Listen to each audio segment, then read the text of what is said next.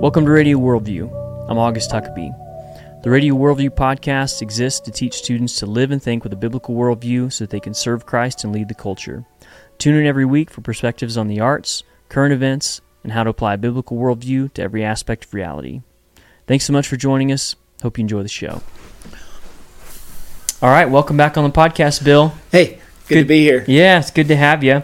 Thanks for being with us. We had some technical difficulties, so we're going to see if this one will work time. So I'm no longer number one in the podcast You're not. world. Yeah, Jeff got ahead of you, I think, unfortunately. So he's the number one podcast for this season. He is, for now. Yeah. I always take a back seat. I know. Yeah. Sorry. I'm the Rodney Dangerfield of worldview. Yeah. Get no respect. Mm-hmm. That was a good impression. No, thanks. It's probably one of the most commonly done impressions of all time. Yeah. That's good. That's good. Well, so we're kicking off something new today, aren't we? Yes. Yeah, we have a new project, so we're going to have kind of two segments. The first segment we'll talk a little bit about what the new project is. Second segment will kind of be the first step of that project. So, talk to me a little bit about what this is looking like. Well, one of the things that makes Worldview at the Abbey, Worldview Bridge Year, unique is that it's not just a gap year program that focuses on academics. We take and put feet on what we're teaching. So in our Worldview and Apologetics class, we take our students out periodically to the public park here in Canyon City, which is right across the street from the high school, the public high school. Yeah.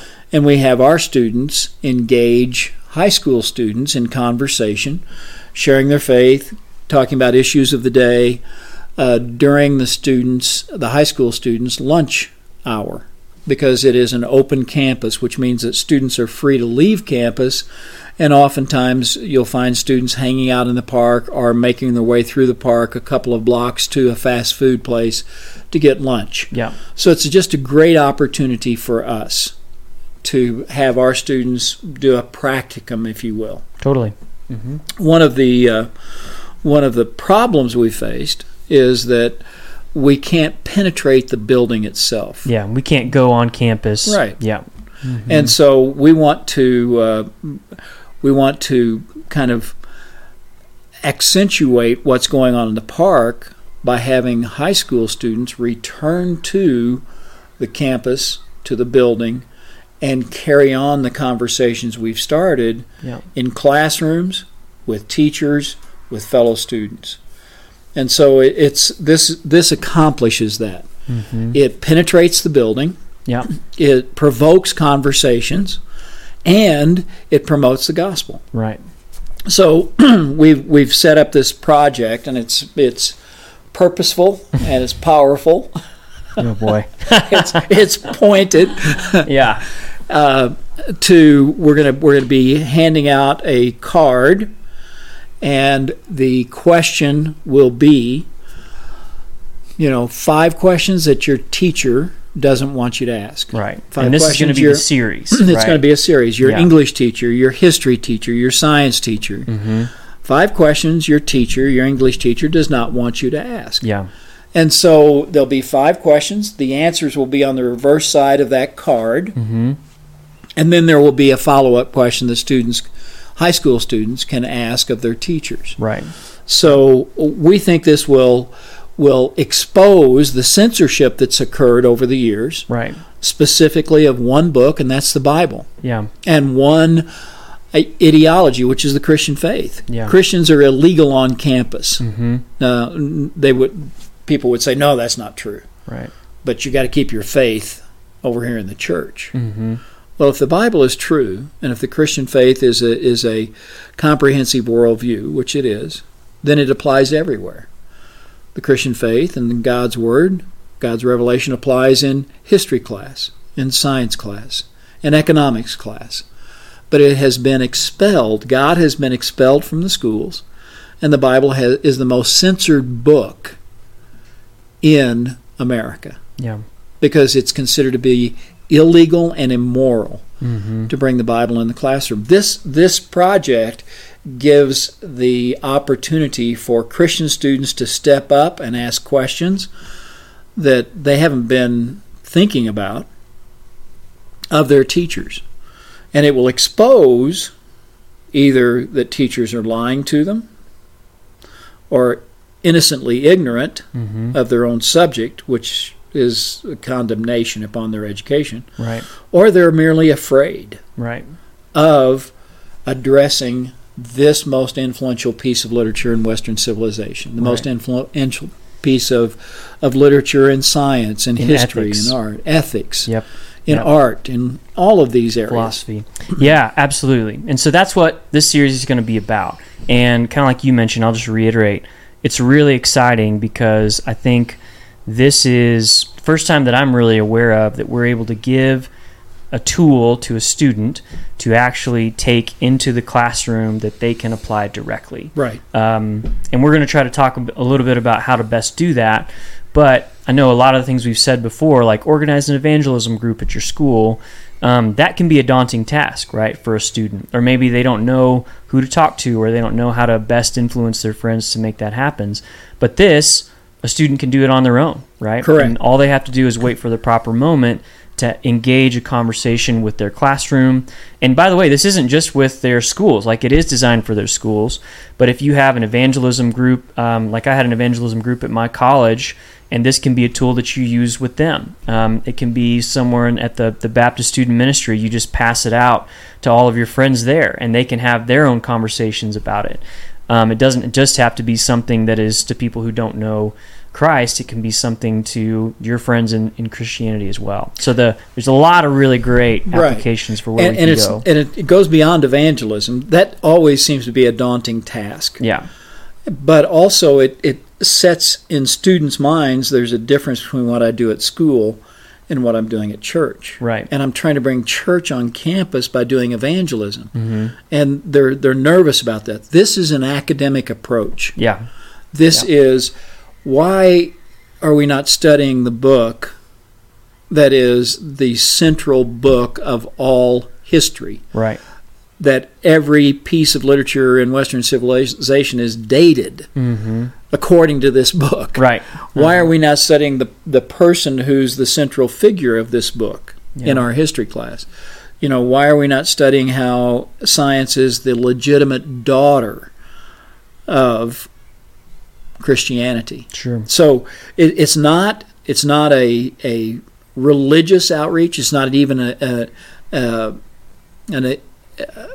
evangelism outreach. Mm-hmm. It's an academic penetration into that public school Absolutely. that has tried to censor the most influential book in all of history, and really to lie to students, and that's sad. Yeah. So when I say that a teacher may be innocently ignorant, I was that, but I was also afraid when I was teaching that I was doing something immoral or illegal if I mentioned the Bible academically, not devotionally, academically. Yeah. And so we want to bring the power of God's Word back into the classroom. But we're not talking about devotional. We're not talking about an evangelism. We're talking about academics. Right. Right. Good. All right. So let's move into the next segment, which is this first tool. Right? Sure. So just discuss the first one we put together is 5 questions your English teacher. 5 questions your English teacher does not want you to ask. Yeah. Okay. Good. So lay them on me. Okay. Where are we going? Well, and we're going to center, of course, on God's Word. Yeah. And so what is the number 1 best-selling book of all of history? What is the number 1 book that college and university English professors say that students should read before they enter college? What is the book that has been translated into the most languages, more languages than any other book? What was the first book ever translated? What was the first book ever printed on a movable type printing press? And the first book that was read in outer space? And then what book has been quoted by presidents in speeches more than any other book? Yeah. And of course the answer is the Bible, the Bible, the Bible, the Bible, and yes, the Bible. Yeah. Now, then students can take this. We're going to have our students just blitz a distribution of this. Just pass them out as students are returning from lunch and going back onto the campus, back into the building. Yeah. there will be students who will read this and they may drop it on a table. Mm-hmm. It's going to be picked up by somebody else. Right. Because the design is going to be catchy. Yep. There'll They might leave it on their college professor's desk, or their teacher's desk. Right. The shyest Christian student can take 5 of these onto his public school campus, and after class is dismissed and everybody has left the room and the teacher's turning around erasing the the whiteboard, can look around and drop one on a desk next to him, and in one day can pass out 5 of these. Totally. Easy. So you can be bold and pass them out as students are entering the building, or you can be surreptitious and just kind of sneak them around. Yeah. So that then conversations will arise. Right. Where did this come from? What is this? Okay? Yeah. Or we're kind of appealing to the rebellious nature of students. Yeah. Hey, teach, I got this. What do you think of this? Yeah. And then the bold students can ask the follow-up question, which is also on the bottom of the card where the answers are. And the question is, teach, why don't we study the greatest piece, the most influential piece of literature in Western civilization in our literature class? Yeah. Right. It gives the Christian teacher the opportunity to step up. Mm-hmm. It forces a conversation on why we're not studying this most censored book. Yeah. And so there's a multi-level opportunity here. Yeah. And it's very purposeful in its presentation. Yeah. So in a classroom setting, how might a student bring this up during a conversation, right? The student can innocently bring it up by saying, hey, teacher, I got this handed to me, on the way into the building. Yeah.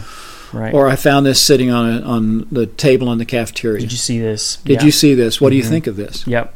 Yeah, and I think another way, if you're going to talk to your English professor or your teacher, I guess, is you could just say like, hey, can we have a discussion like, what do you think is the greatest piece of literature ever written?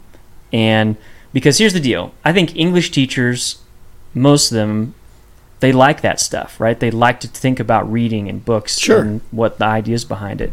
So you as a student asking that question, hey, what do you think is the best piece of literature ever written, engages them, shows initiation as a student in something that they care about, and you could start a classroom discussion based on that one question if they haven't asked it yet. And then you can get into, what makes great literature, right? So what's the best one? That opens up the can of worms of what makes great literature. What makes for the best piece? Is it the most people who've read it? Is it the most number of copies sold? Whatever that is. And then the third question is, the Bible is the answer to most copies ever sold, most languages ever translated, first one ever on the printing press. Like all of these things that academically speaking are legitimate points of greatness, right? It meets all of them. And so it's you can segue into that. And even if you as a student are in that situation and they ask you, what do you think is the greatest piece? If you've started that conversation, you can say the Bible, and here's why. You don't have to just say, because the Bible tells me so, or Jesus loves me, this I know. Right. You can say, here's these 3, 4, 5 academic facts about Scripture that make it legitimately the best piece of literature ever put together. So it takes away this idea of a privatized personal religion. Yeah. This is a very public book. It has had impact throughout the culture in all areas. And so it gives confidence to the Christian student that he can bring up the Bible unashamedly, boldly, that it is done in an academic setting. It's not you're trying to force your religion on me. Mm-hmm. All I'm talking about is the stats on the Bible. I mean, first book read in outer space was December 24th, 1978, in the Apollo 8 mission. Yeah. Okay. It was the first book translated from Hebrew into Greek about 250 BC. Mm. It's the first book printed on a movable type printing press on the Gutenberg printing press. Yeah. In fact, the most expensive price paid for a book was paid for a copy of that Gutenberg Bible. And many years ago, that was $2 million. I think it's gone up from there. I'm sure. It's been translated into more languages than any other book. To be a bestseller internationally, it must be translated into 6 languages and sell over, 1 million copies.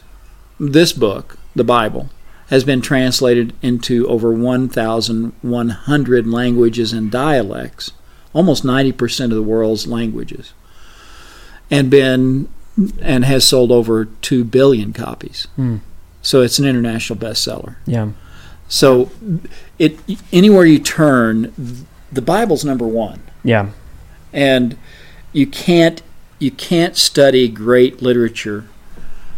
You can't study literature in Western civilization unless you understand the Bible. Right. So one author, one researcher said that if every Bible in any considerable city were destroyed, the Bible, could be restored in all its essential parts from the quotations on the shelves of the city public library. Yeah. He said these works in the public library, covering almost all the great literary writers, devoted especially to showing how much the Bible has influenced them. And that's researcher Dr. McAfee. Dr. Bernard Ramm has said no other book, not all books put together, has so entered into the living stream of human speech and oratory as the Bible. Presidents have quoted from the Bible more than any other book. For example, if you just take a look at Abraham Lincoln, okay, and his one speech, his second inaugural address, he quotes directly 3 Bible verses in full. And this speech lasted 4 minutes. Wow. 3 full Bible verses and refers to 2 others in a 4-minute speech. You can't understand great literature without understanding the Bible. You can't understand history and how it's been played out unless you understand God's Word and how it's influenced events in history. So that's why we're putting this out there. We're putting the information on the card, the questions, the answers on the back. That penetrates the building. Mm-hmm. On the card, there will be the opportunity for students to do further research by coming to our blogs and our podcast. That's right. And they will receive in the blog the documentation for these facts. Yep. So we can't be sloppy about this. We're just not making claims out of thin air. Right. And we don't want to set students up to fail if they're in a classroom setting like that, right? So like you mentioned, the goal is going to be that we're going to have a blog. We're going to do at least 8 of these this semester. We're going to have a blog where we do some academic research. Any facts that we put in there, we'll put those in the footnotes so that any student who's watching this could print that off if they want, have it as a reference point. And then the week after that, we'll do a video like this where we kind of talk through it and discuss it so that you can have an idea for how to engage with it within the classroom. And then the week after that, or following after that, we'll be able to print off you will be able to print off this new pamphlet, right? And so as we come up with different topics and kind of refine those questions as they go through, you, whoever's listening, will be able to follow along and print off the new one if you have one that you want to do as it goes along. And as you pointed out, this can be done not just in a public high school. It can be done on a college campus. It can be done in the workplace. Mm-hmm. Hey, I got this card from somebody. See what you think are the answers to these questions. Yeah, absolutely. I think our goal would be, I don't know exactly what our goal would be, but it would be engagement within the classrooms. So, do you remember that story about those girls who? Yeah, one of your favorite stories, right? It is one of my favorite stories. Tell that story real quick, because I think that's the ultimate goal, right? Yeah. Is feet to your faith and a willingness to apply. Right. At Worldview Academy leadership camps one year, we had 2 girls who attended, and the second year they came back the next year, and they came up to me and said that we did what you said. I had talked to them to the class about the issue of creation versus evolution, about the issue of the reliability of Scripture in Genesis on the question of origins.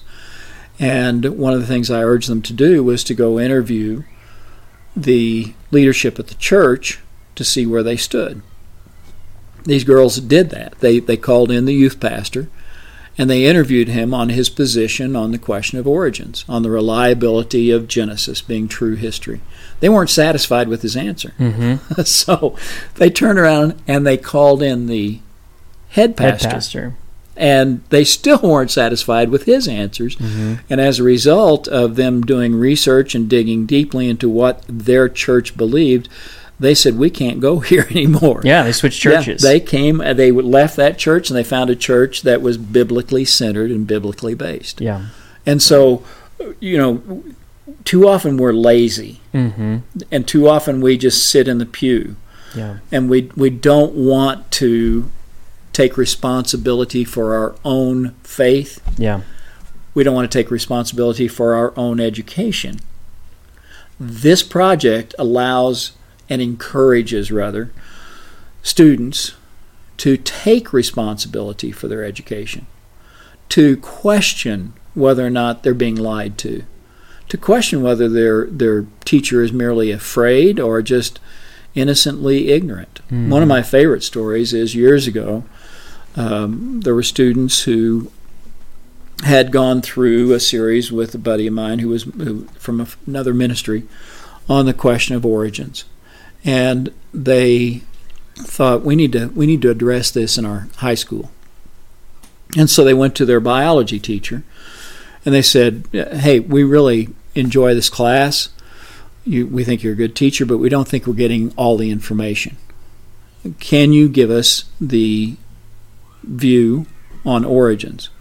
Can you give us that perspective? Mm-hmm. And he said, well, I don't know it. He was an honest teacher. Yeah. He said, I don't know it. They'd already thought that through. They went out to their locker, they brought back a stack of books, mm-hmm. and they handed it to him and said, here's all the information. He said, I don't have time to read all that. Mm-hmm. They'd already thought that through. Yeah. So they said, well, we know a guy who can come in if you'll let him come in one day during the semester, and he'll give the opposing view, the other model of origins. Yeah. And being the honest teacher that he was, he did that. Yeah. And so my buddy went in and did this year after year for several years. And then one year the teacher said to my friend Dan, he said, Dan, I don't think I'm going to have you back again. Yeah. Dan said, well, why not? Have I offended you in any way? He said, no. He said, I've been researching this over the past few years. I've come to believe it's true, so I will be presenting both views from now on. Wow. Now, those two students, they won't know this side of eternity. Yeah. That simply because they had the boldness and the courage to ask for academic freedom, their right to receive information that is pertinent and relevant to the subject matter at hand, that they impacted a generation of students. Yeah. Everybody who takes that class. Yes. Yeah. So, and education came to life because then suddenly every student has to choose which model better fits the scientific evidence. Right. And education comes to life when you have to choose rather than just being spoon-fed and having to regurgitate the answers on a test. With no options. With no options. Mm-hmm. Yeah, that's great. Well, I think that's a pretty great place to end for now.